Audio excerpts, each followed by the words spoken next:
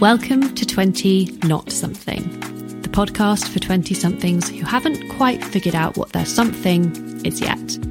Each week, I'll be speaking to a different guest about their experiences of this messy decade to reassure you that everything turns out all right in the end.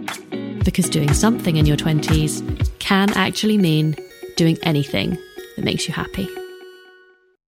Today, I am joined by psychotherapist and author Emma Reed Terrell. Emma's early 20s saw her graduate from Cambridge University and swept straight into a grad job at Procter & Gamble, where she worked in sales and marketing for the best part of 10 years. Her 20s, as she recalls, were all about trying and mostly failing to find her tribe while frequently feeling flattened by imposter syndrome. Riddled with people-pleasing tendencies, Emma found herself working in a job that didn't fulfill her and continuously tried to both impress socially and in the tricky corporate climate before reaching the realization that this was not the path for her. It was actually her first therapy experience at age 23 that sparked in Emma a journey of self-awareness and led her to retrain over the course of her 20s to become a therapist herself at 29. And I think I speak on behalf of all of her readers and clients when I say, thank God that she did. Emma is now a practicing psychotherapist and, as well as being director of the Therapy Loft, has also this year published the must-read guide which will transform the way you live, Please Yourself. As well as having potentially the best name ever, Emma is a wonderful writer, an anecdote queen, and the friend we all need to remind us that you can choose to continue to try to be liked by everyone, or you could aim to be unconditionally accepted by some. Her book has certainly changed my life for the better, and I have no doubt it will do the same for you. Emma Reed Terrell, God, I can't even speak, I'm so flustered. Welcome to 20 Not Something. Oh, thank you, Emma. That was such a lovely intro. I went from feeling quite sorry for her, the girl you were describing at the beginning, to actually feeling like, oh yes, it did get better. It definitely did. And I want to thank you for coming on as well. And I apologise for cornering you at the Barbican, because I love that. I recognise her from the book. I'm just going to go over it. Amazing. It was the most un-me thing ever. I'm normally such like, oh no, I won't do it. I won't ask. But yeah, thank you for honouring my... I like to feel that was kind of on brand with the book. Yeah. You just thought, what the hell? Fuck it. Yeah. Yeah. Well, so thank you for being here. This mini series is all about, exploring your 20s, but also honing in on this idea of destination addiction and what do all the wheres and the theres in life actually mean? Like, what are we all sort of striving for?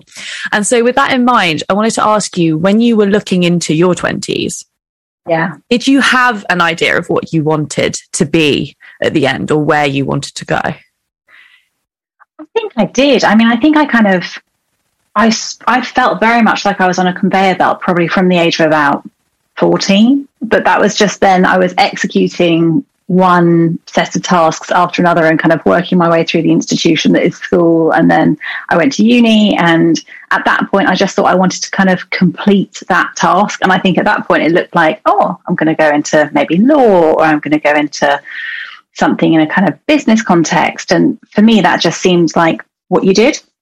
And particularly the school I went to, and I loved my school, but the kind of focus on core subjects was pretty intense. So the idea that you would go off piste at all just wasn't really countenanced.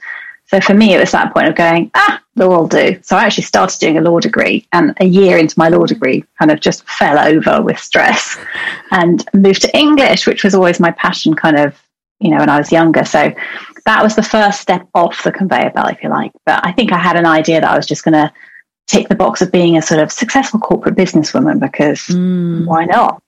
Why not? I was exactly the same. When I left sixth form, I had this idea of this woman walking down the street holding her Starbucks coffee with heels and like a business suit. I was like, that will be me one day. And actually, you get to that point and it's like, this is pretty horrendous. Starbucks only goes so far. I mean, I love Starbucks, but it can't do it all.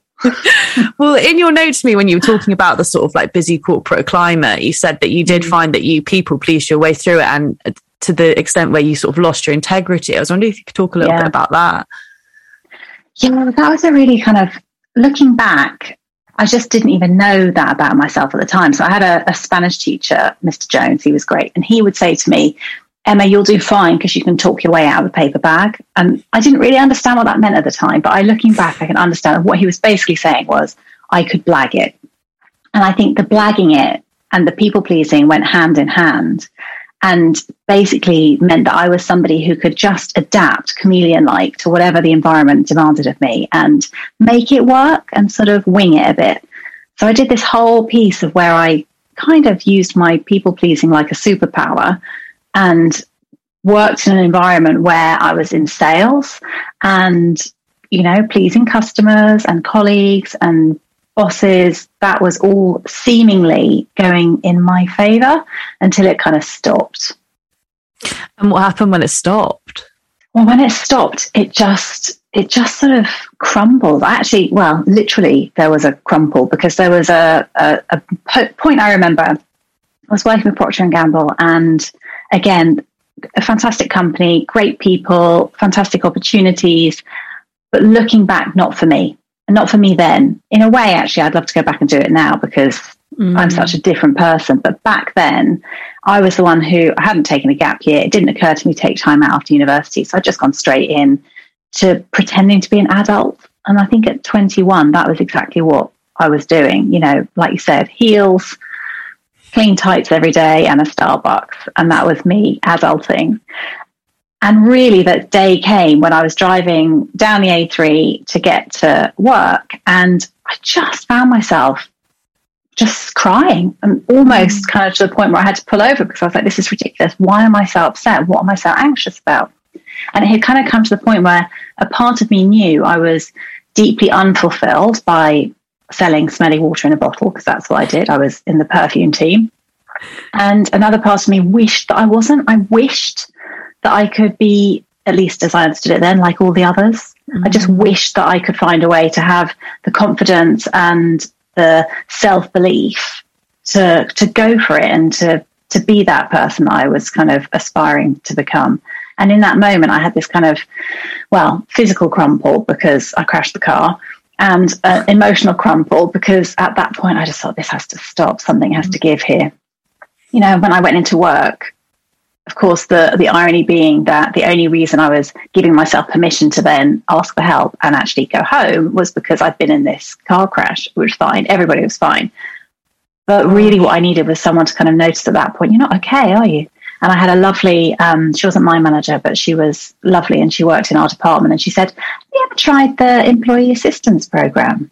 It's like, no, what's that? It's like, what's this number you call? And you can just talk to somebody. So I ended up talking, and Chloe put me in her office, and she said, just call this number and have a chat and see if they can help you. And of course, the first thing they said, quite rightly, was, I think you need to go home. And it was such a lovely permission to get, to not have to kind of please my way through it and make sure everyone else was okay and just keep winging it and keep blagging it, but to actually say, oh yeah, do you know what, I really do want to go home.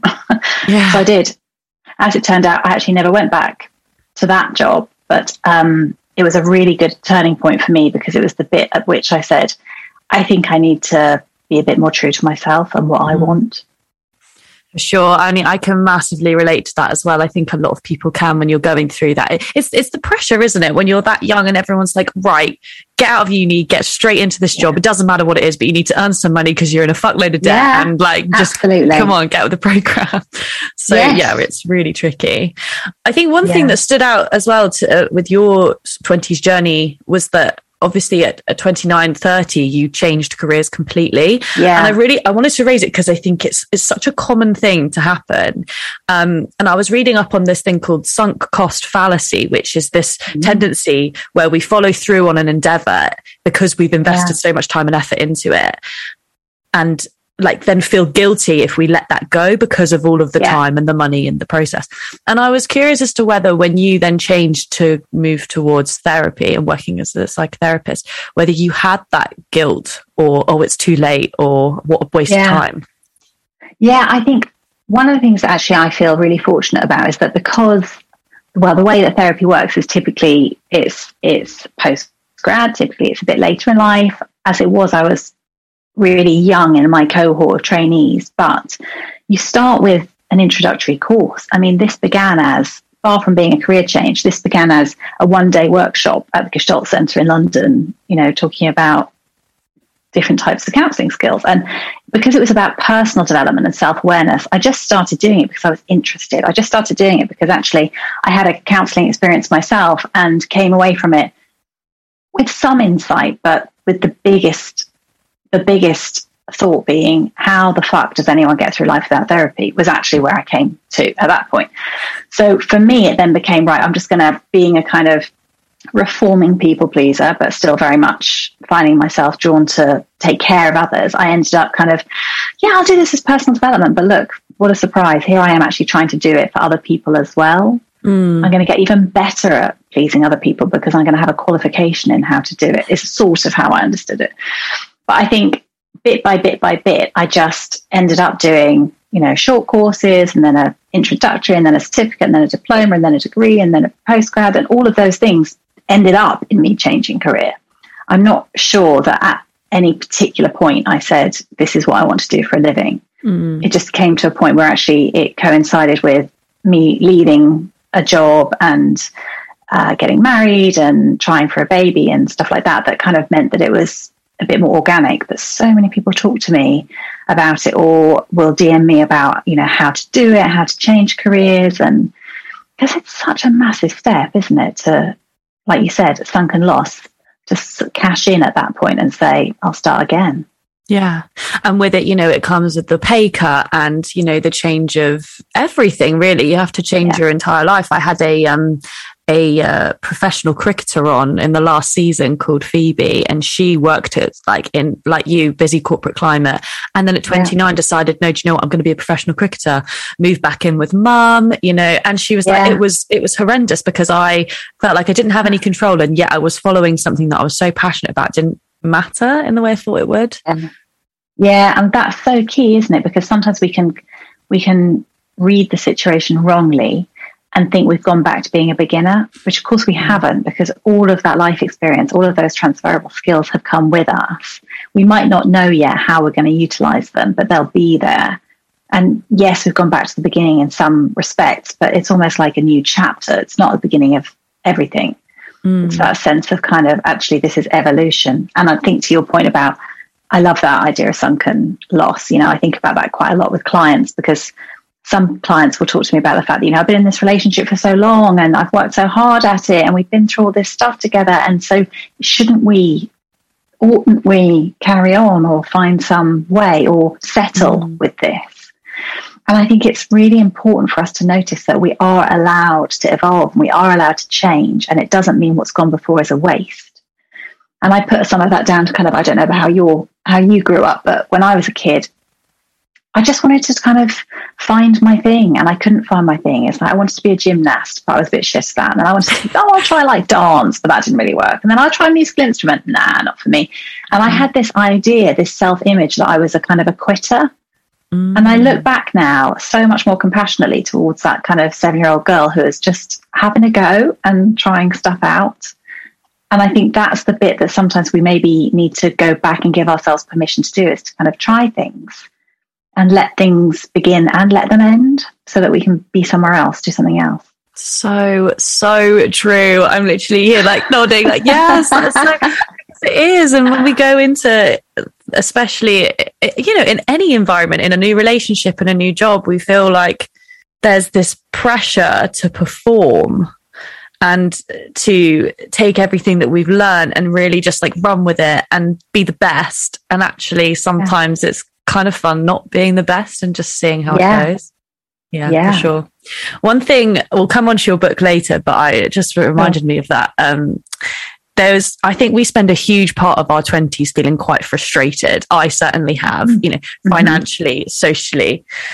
And one thing that struck me in your book was, I think it was towards the end, and you said that anger is only ever supposed to signal change. And I found it fascinating, because I was like, wait, hold on a minute. No, anger's that thing that you feel that you shouldn't feel because it's really bad. Yes. And it was just so amazing, and I really wanted to talk to you about it. So can you just like explain that for the listeners? Yeah, sure. I mean, it's something I feel so passionately about. And I love the way you use the word frustration, because we're all right. We're allowed to be frustrated, right? We're told that's okay. You can be frustrated. You're not angry though, are you? Because you're going to have a really watertight reason why you're angry. And you're going to have to kind of then stop being angry very quickly. That somehow I'm kind of making light of it, but somehow that's the societal message we get. You can be frustrated, there could be friction, but there can't actually be anger. And I mean, to a certain extent, this isn't gendered because I experience it everywhere. But certainly I know that I work with a lot of grown-up little girls, as in the little girls they were told to be, who've grown up and still are trying to not be angry, but maybe they're allowed to cry. Or, let's take it the other way. Maybe there are lots of little boys growing up who are not allowed to cry, but they can, they can shout and punch and be kind of, as people describe it, boisterous. And I think there's that kind of recognition that sometimes we need to look back and get curious about what messages did I get about anger? So many of us will have got some, if we can kind of just unpack it a bit further. And I see it manifest in all these different ways. Frustration's one. As soon as someone says, I feel really frustrated, I find myself saying, oh, cool. What might you be angry about? Equally, if someone says to me they're bored, if someone says to me they're tired, that's a kind of catnip for me to start asking about anger. Particularly bored. The kid at the back of the class who was bored, it wasn't that they were messing about for no reason, it's that their needs weren't being met. And that's what I want my clients to understand, is that anger is the feeling we get. It's a signal to tell us our needs aren't being met. Maybe by the outside world, but maybe by us. And maybe there's a change that we need to make. And it's only when we make the change that feeling goes away. Do you think in that car when you were driving to work, was that anger when you were crying? That's such a good question. It's such a good question. I think it was a whole host of things there. I think one of the things I was doing was pre-grieving the fact that I knew this hadn't worked and that this was going to be over, that this was kind of coming to an end. I think I was angry with the world at that point. But of course, I came to understand actually it was me that was giving up my agency by holding myself these outdated conditions of worth that I had never subscribed to. I think I was scared. And all of this is about recognizing those feelings we get. And, let's take something that we hear a lot about now, like anxiety.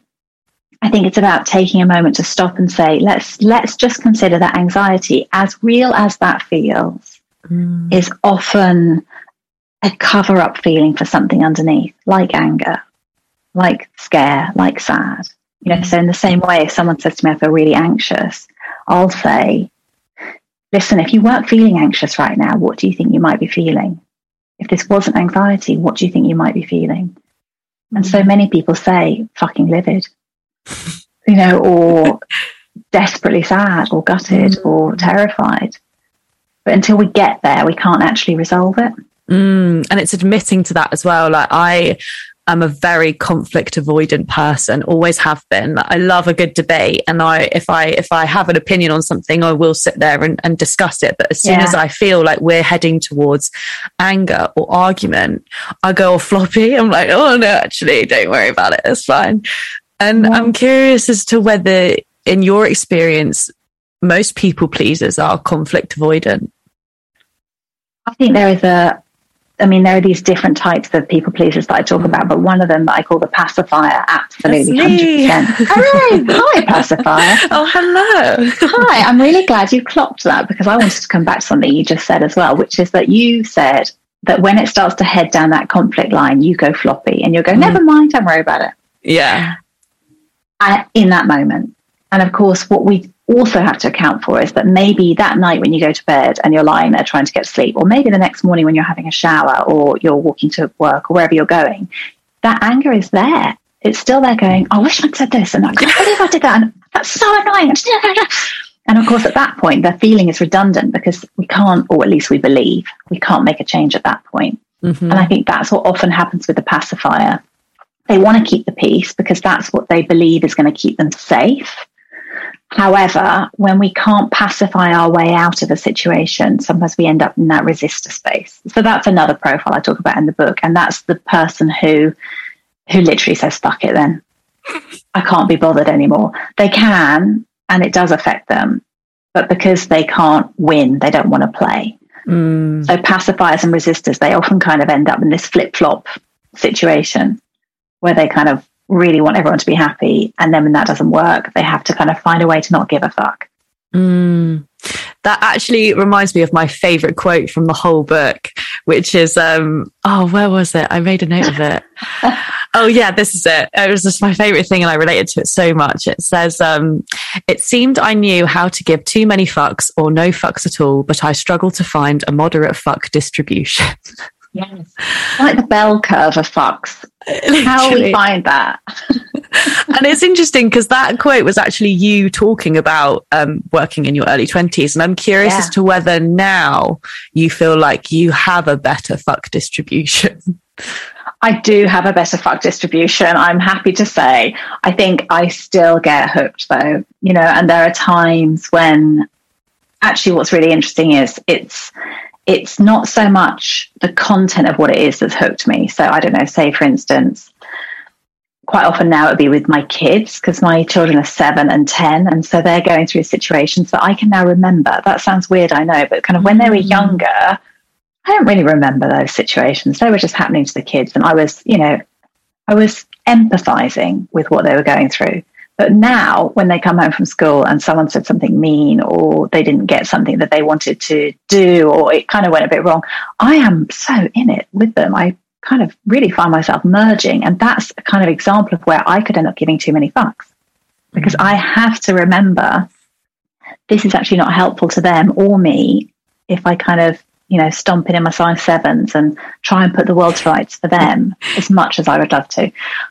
But in that moment, what I also have to not do is not give any fucks, right? Because I am their parent and I have to make sure that I don't go, well, listen, that's life. Sucks to be you. What I have to do is find a way to actually give the appropriate, moderate distribution of fucks and do what's useful and appropriate. And although it's not a very exciting word, appropriate is the kind of star I sail by. It's that sense of what's right and fit for purpose in this moment. And that's about balance. And sometimes it's one end of the scale and sometimes it's the other, but it's still about being appropriate. That is such an interesting word. Yeah, appropriate. I think that I never use, I'm very similar in the sense that I definitely I care way, way too much about some things and then not enough about certain things I should care about. And it's a really tricky thing to moderate because like you said, I'll go to bed sometimes and I'll be thinking of everything in my head, which is just, it makes me go insane. I do care. Yeah. I really care. Yeah. And especially I think when it comes to careers, because it's so ingrained in us that our job defines us. I know everyone says like, your job doesn't define you. It's not about, but all of the narrative around that whole ethos of like life, you want to buy a house. Okay. You need a job. Or you want to go and drink with your friends. Okay. You need a job to do that. It's always about that. And so giving the right number of fucks when it comes to work, I find really tough to balance. Yeah. I think it is really tough because sure, it doesn't define us, but until we know what does, it's a very visible hook to hang our identity on. For sure. And there is something I'm actually still trying to get my head around with people pleasing, which I'm excited to ask you about. So, as you know, I'm a pacifier. Yes. So I don't want to displease others. I'm totally obsessed with how people view me. And my opinion of me is often vastly shaped on how others perceive me. Yes. And I've settled with that. And I'm like, okay, that's probably something that needs a little bit of work. But my conundrum is, how do I know that I am being a good and nice and honest person, which is all I really want to be in the world, if somebody doesn't affirm that to me? Like if I'm walking down the street and I'm like, oh, I'm the best person ever. And then all my friends come up to me and are like, Emma, you're such a bitch. It's like, oh, okay, something's gone wrong here. Yes. So how do you What a great question. Yeah, I mean, that's a really tricky one because it's where I have a kind of a slightly unpopular answer, I think, which is, we kind of hope, right, that we can find a way to reassure ourselves about some stuff and we're going to feel okay. You're going to walk down the street, and I think this is where people pleasers can come unstuck sometimes. It's because they walk down the street and they feel okay about something, and then someone else says to them, you're a wanker. And at that moment, that becomes the truth. And in that moment, what a people pleaser might accidentally look for is some reassurance from the world. So they might kind of Google people pleasing, or kind of look for some affirmations on Instagram, or kind of curate their feed so that what they start seeing is reassurance that they're okay. You're not a wanker. That's kind of what we're looking for in that moment. The thing is, you might be a bit of a wanker sometimes. And that's also okay too, because this is actually about accountability. This is about understanding that maybe there is a seed of truth.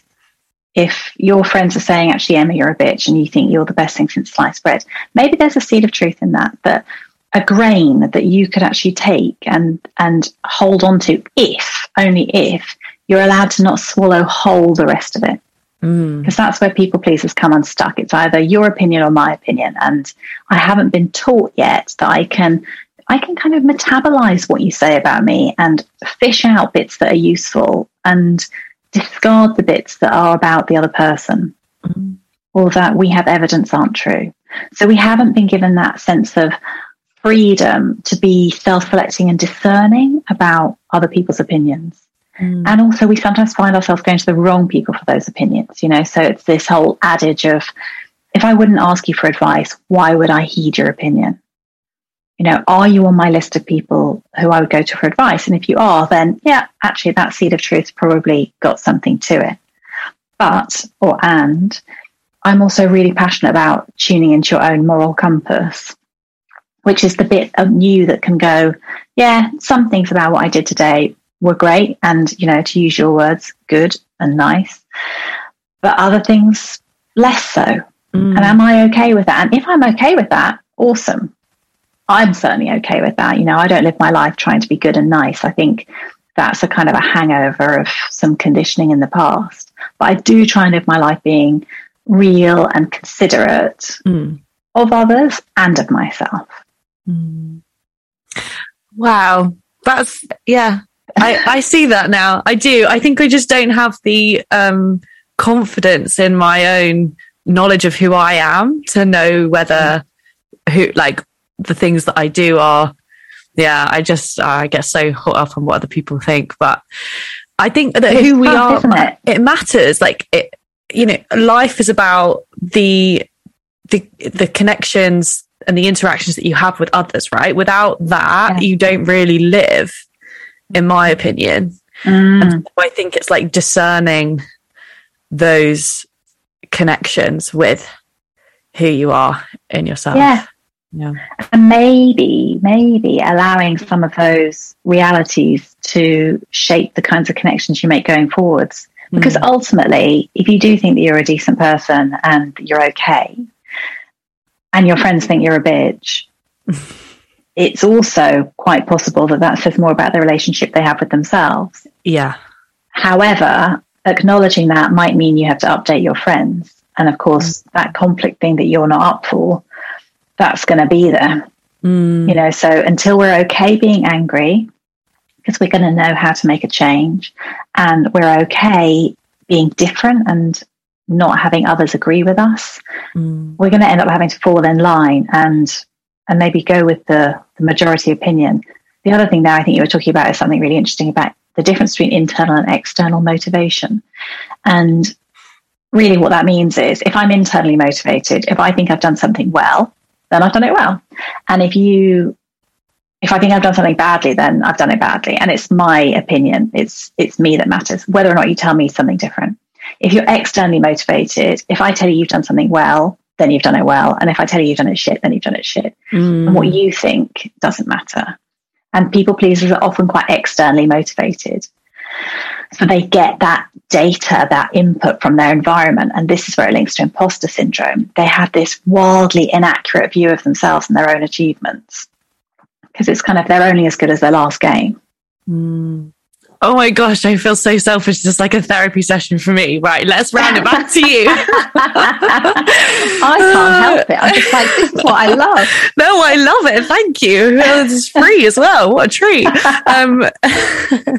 I was going to round it back to when you were talking about connections, because in your note to me, you said you were talking about relationships, and you said that in your 20s, a lot of the relationships were were built on what you thought they wanted you to be rather than who you actually were. And I think it's such a great point to raise. And I'm curious as to whether, in terms of talking about like the wheres and the theirs in life, did you have this ideal relationship platform that you were aiming for, and then so acted in a way to correspond to that goal, or was it something different? Yeah, well, that's really interesting. I think kind of looking at it, I was definitely someone who I was a bit of a pacifier and a bit of a resistor. So I both wanted to kind of follow the crowd and just go with this flow of people who were finding relationships and, you know, towards late 20s, settling down and starting to kind of think about houses and, you know, kids and stuff. But there was also a part of me that was extremely independent and self-sufficient, and I didn't want to fall in with the kind of this maelstrom of the way we had to date. That was not my thing at all. So when I actually look back at my 20s, really what happened in my relationships was that I ended up converting friends into boyfriends. And it wasn't conscious. It was just the people who I enjoyed spending the time with were people who I ended up dating ostensibly and settling down with. And for me, it was very much a series of monogamous relationships throughout my 20s. And in many ways, my regrets over that are, I wish I'd left them as friends, because as a result of us crossing that line and becoming more than friends, we lost the friendship. And, you know, in certain situations, I'd love to have that friendship back. There is something about recognizing that, I don't know, was I looking for a boyfriend? Maybe, but I think I was just looking for a kind of a best friend. And somehow that's what those relationships became.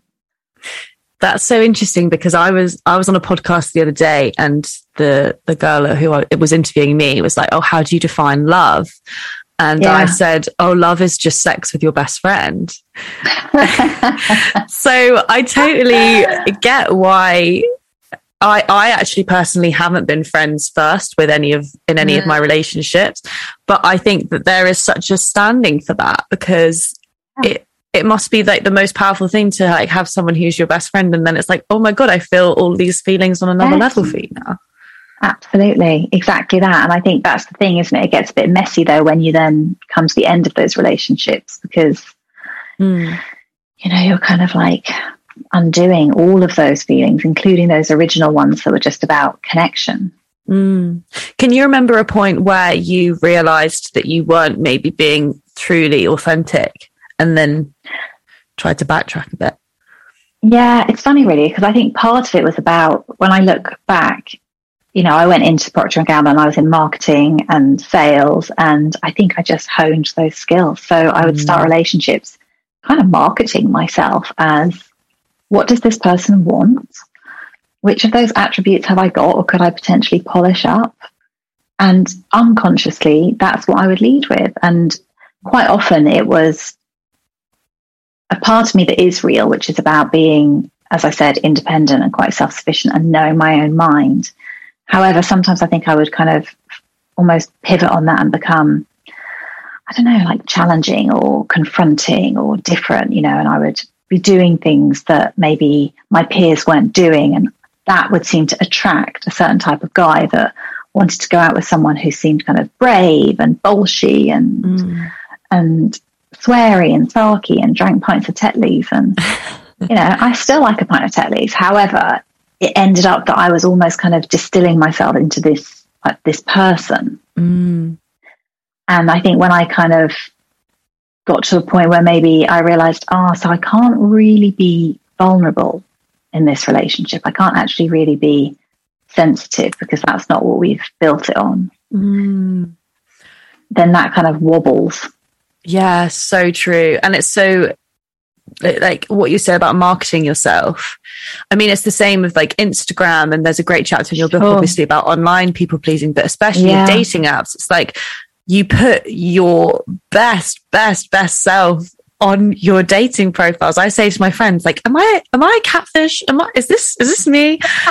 and then you go on these dates, and it's like, no wonder they're crap, because you've both put these perfect examples of who you are, and actually you meet and it's like, okay, well, we're both not really who we said we are. Yeah, exactly. I know. I mean, I do count myself really lucky that actually it wasn't a thing. Online dating just hadn't really begun when I was in my 20s.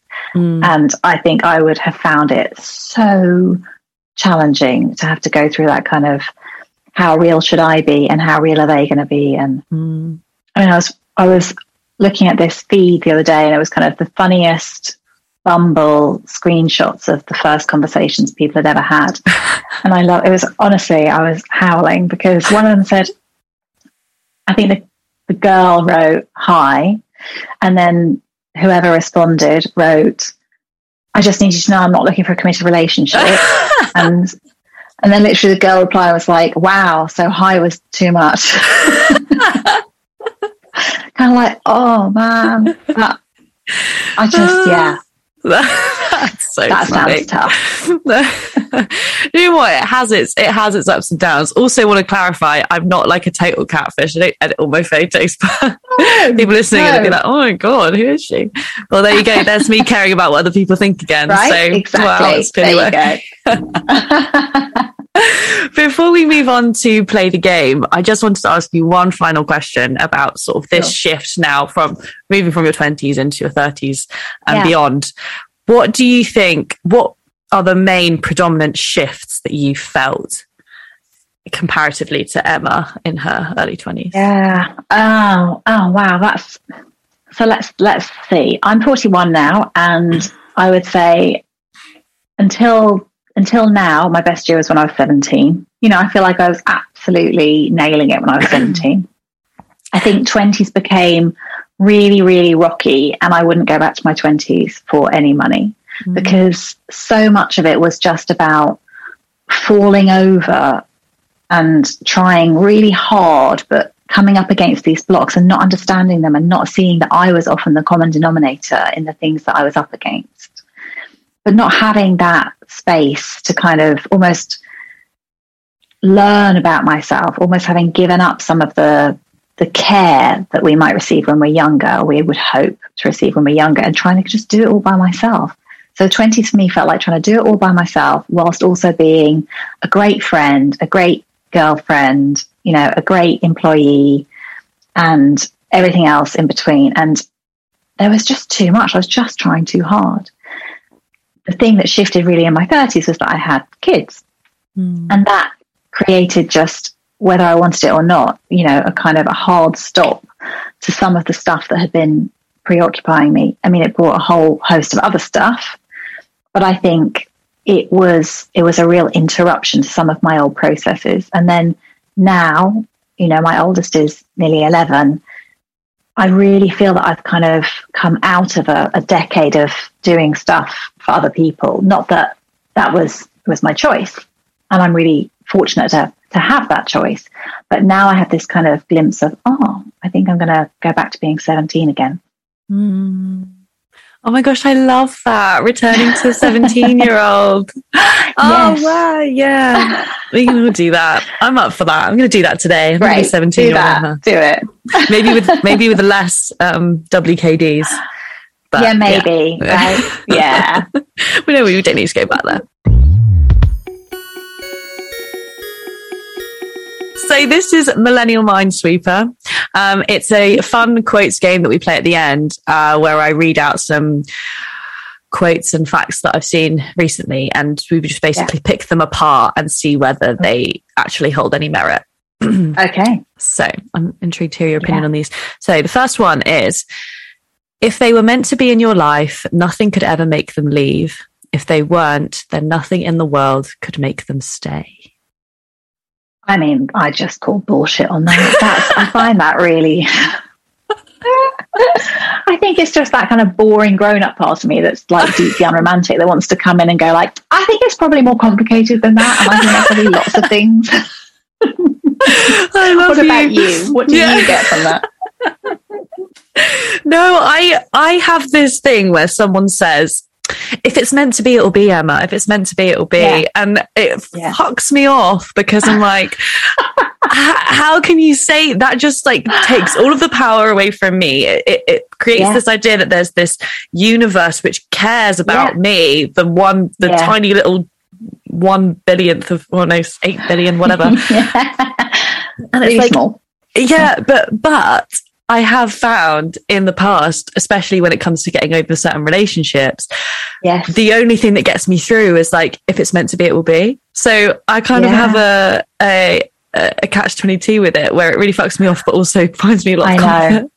Do you know, I'm so fine with that though, because I really believe, particularly around things like grief, you know, let's take that. I really believe that actually whatever gets you through the night. But once you've got through the night, it's also really important that you're honest with yourself, you know, in the dawn, to say, is there something I need to do differently here? So I'm all for the kind of sending messages out to the universe and telling it what I need. I also need to do something myself. And I think that combination is probably intrapsychically a really potent place to be. That reminds me of another quote called I'm such a quote queen. Sorry, it's so lame. Love it. The one, the one where it's luck is what happens when hard work meets opportunity. Yeah. I think that's just like, that is what it's meant to be. Because it's so true, isn't it? Because like, obviously, you know, I'm in an incredibly privileged position. And so I do have an element of luck that is afforded to me. And I'm really grateful for that. And also I see it as my responsibility to work hard and make that actually become something. So I really like that idea that it's a combination of both, because one of the things that drives me nuts is when people say, oh, you're so lucky. Like, I am lucky. And I also, you know, bust my balls sometimes. Yeah, for sure. Yeah, definitely. Cool. So our next one is, this is a good one. Challenge yourself to find the good and beautiful thing inside everyone. It's your job to find it, not their job to show you. I mean, I would love to meet the person that wrote that. Mark Manson. Mark Manson. Yeah. Wow. Yeah. I'm surprised at Mark Manson. I know. Because I loved his book. Well, both of them. But this stumped me because, I mean, it's pretty brutal. Yeah. And it kind of relates back to people pleasing in a way, because it's like, why should I have to show you how I'm such a good person? Like, but also if someone isn't, if I can't see the good and the beautiful thing in someone straight away, I'm not going to dig around for it. I've got enough things to be doing, you know? Yeah. And I suppose I kind of take umbrage with this good and beautiful stuff, because I'm like, yes, absolutely. It's your responsibility to show up with a real version of you. That doesn't mean like the whole picture. I think you're allowed to have privacy and you're allowed to kind of choose. I also think that I want to take responsibility for seeing the real person that's in front of me. And that doesn't mean they're always going to be good and beautiful. That just means that I will see you as you present to me. I'm actually somebody who, I find it a real peace in understanding that everybody has really good reasons for what they do. That does give me comfort. And I think if somebody is behaving badly, there's probably a set of good reasons for that. It doesn't make it my responsibility, I don't think, to look for the good and the beauty. But I will cut them some slack if they want to meet me somewhere authentic. Yeah, that's a really nice way to look at it. That's what the quote should have been. We'll just prefix it. Do that. Okay, and our final one is, we can never... Oh, I really love this one. I hope you do too. You're going to be like, I fucking hate it. Right, okay. Nah, I'm not a people pleaser. I'll be like, it's rubbish. We can never have enough of what we never truly wanted. Oh, I love that one.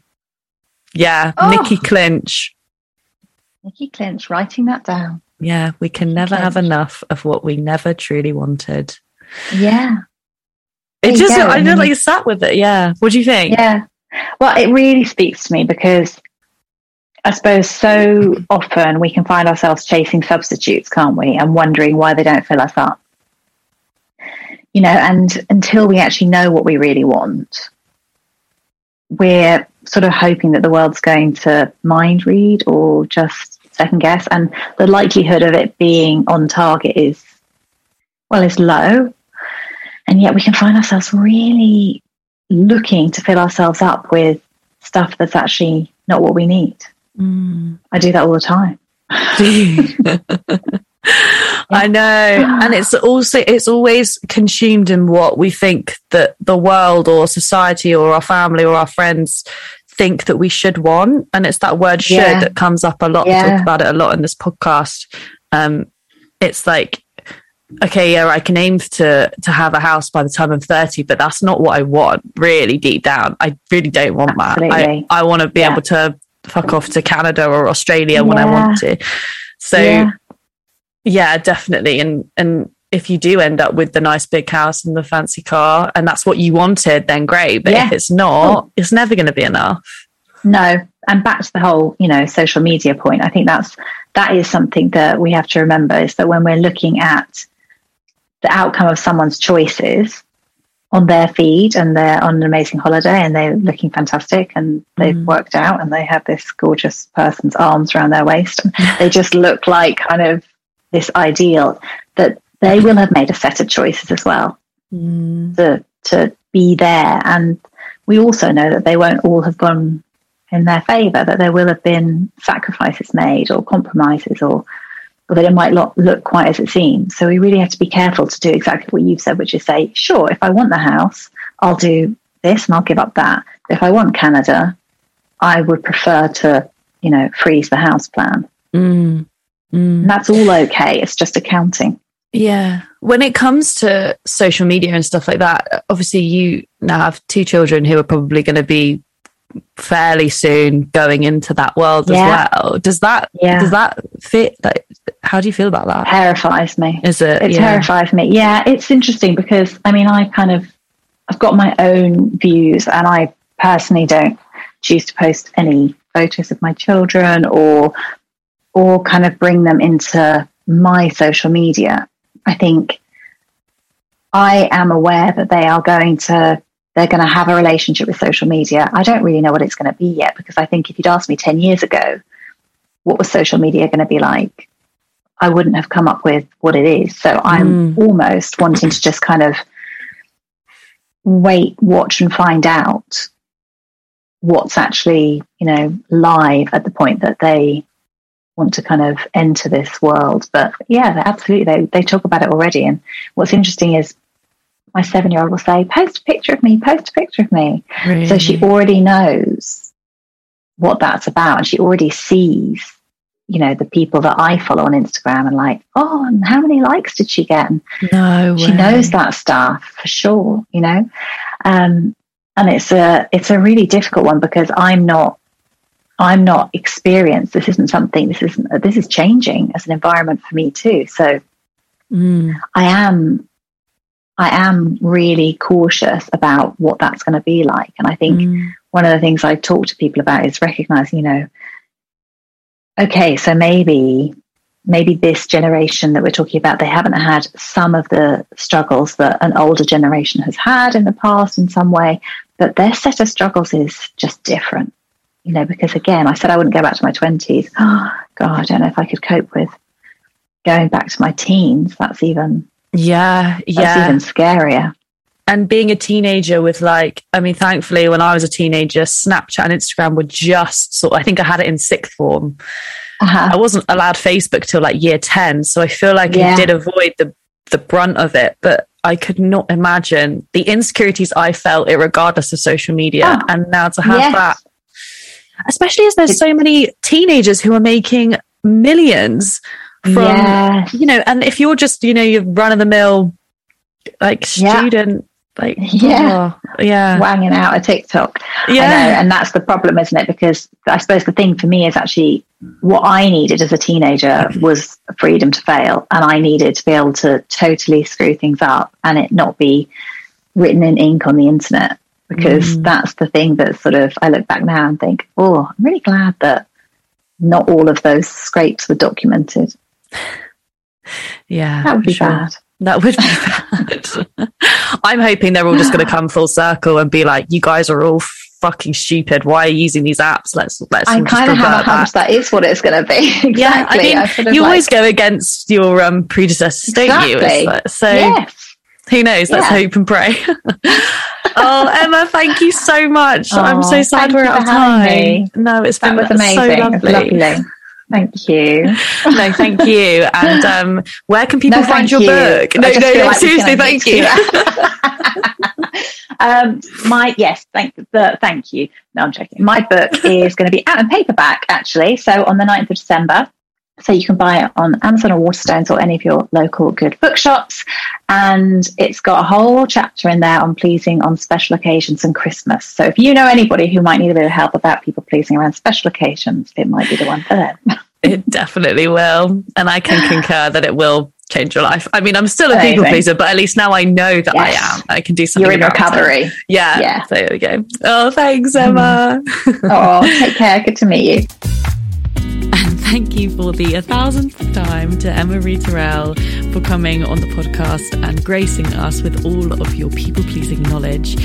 If you guys enjoyed the episode, then feel free to leave us a review on iTunes, and you can follow us at 20notsomething on Instagram as well. Also, if you enjoyed what we were talking about in this episode, I can assure you there is plenty more where that came from in Emma's book, Please Yourself, which is coming out in paperback on the 9th of December. So obviously go and pre-order it right now. Thanks again for listening, guys, and I'll see you next week.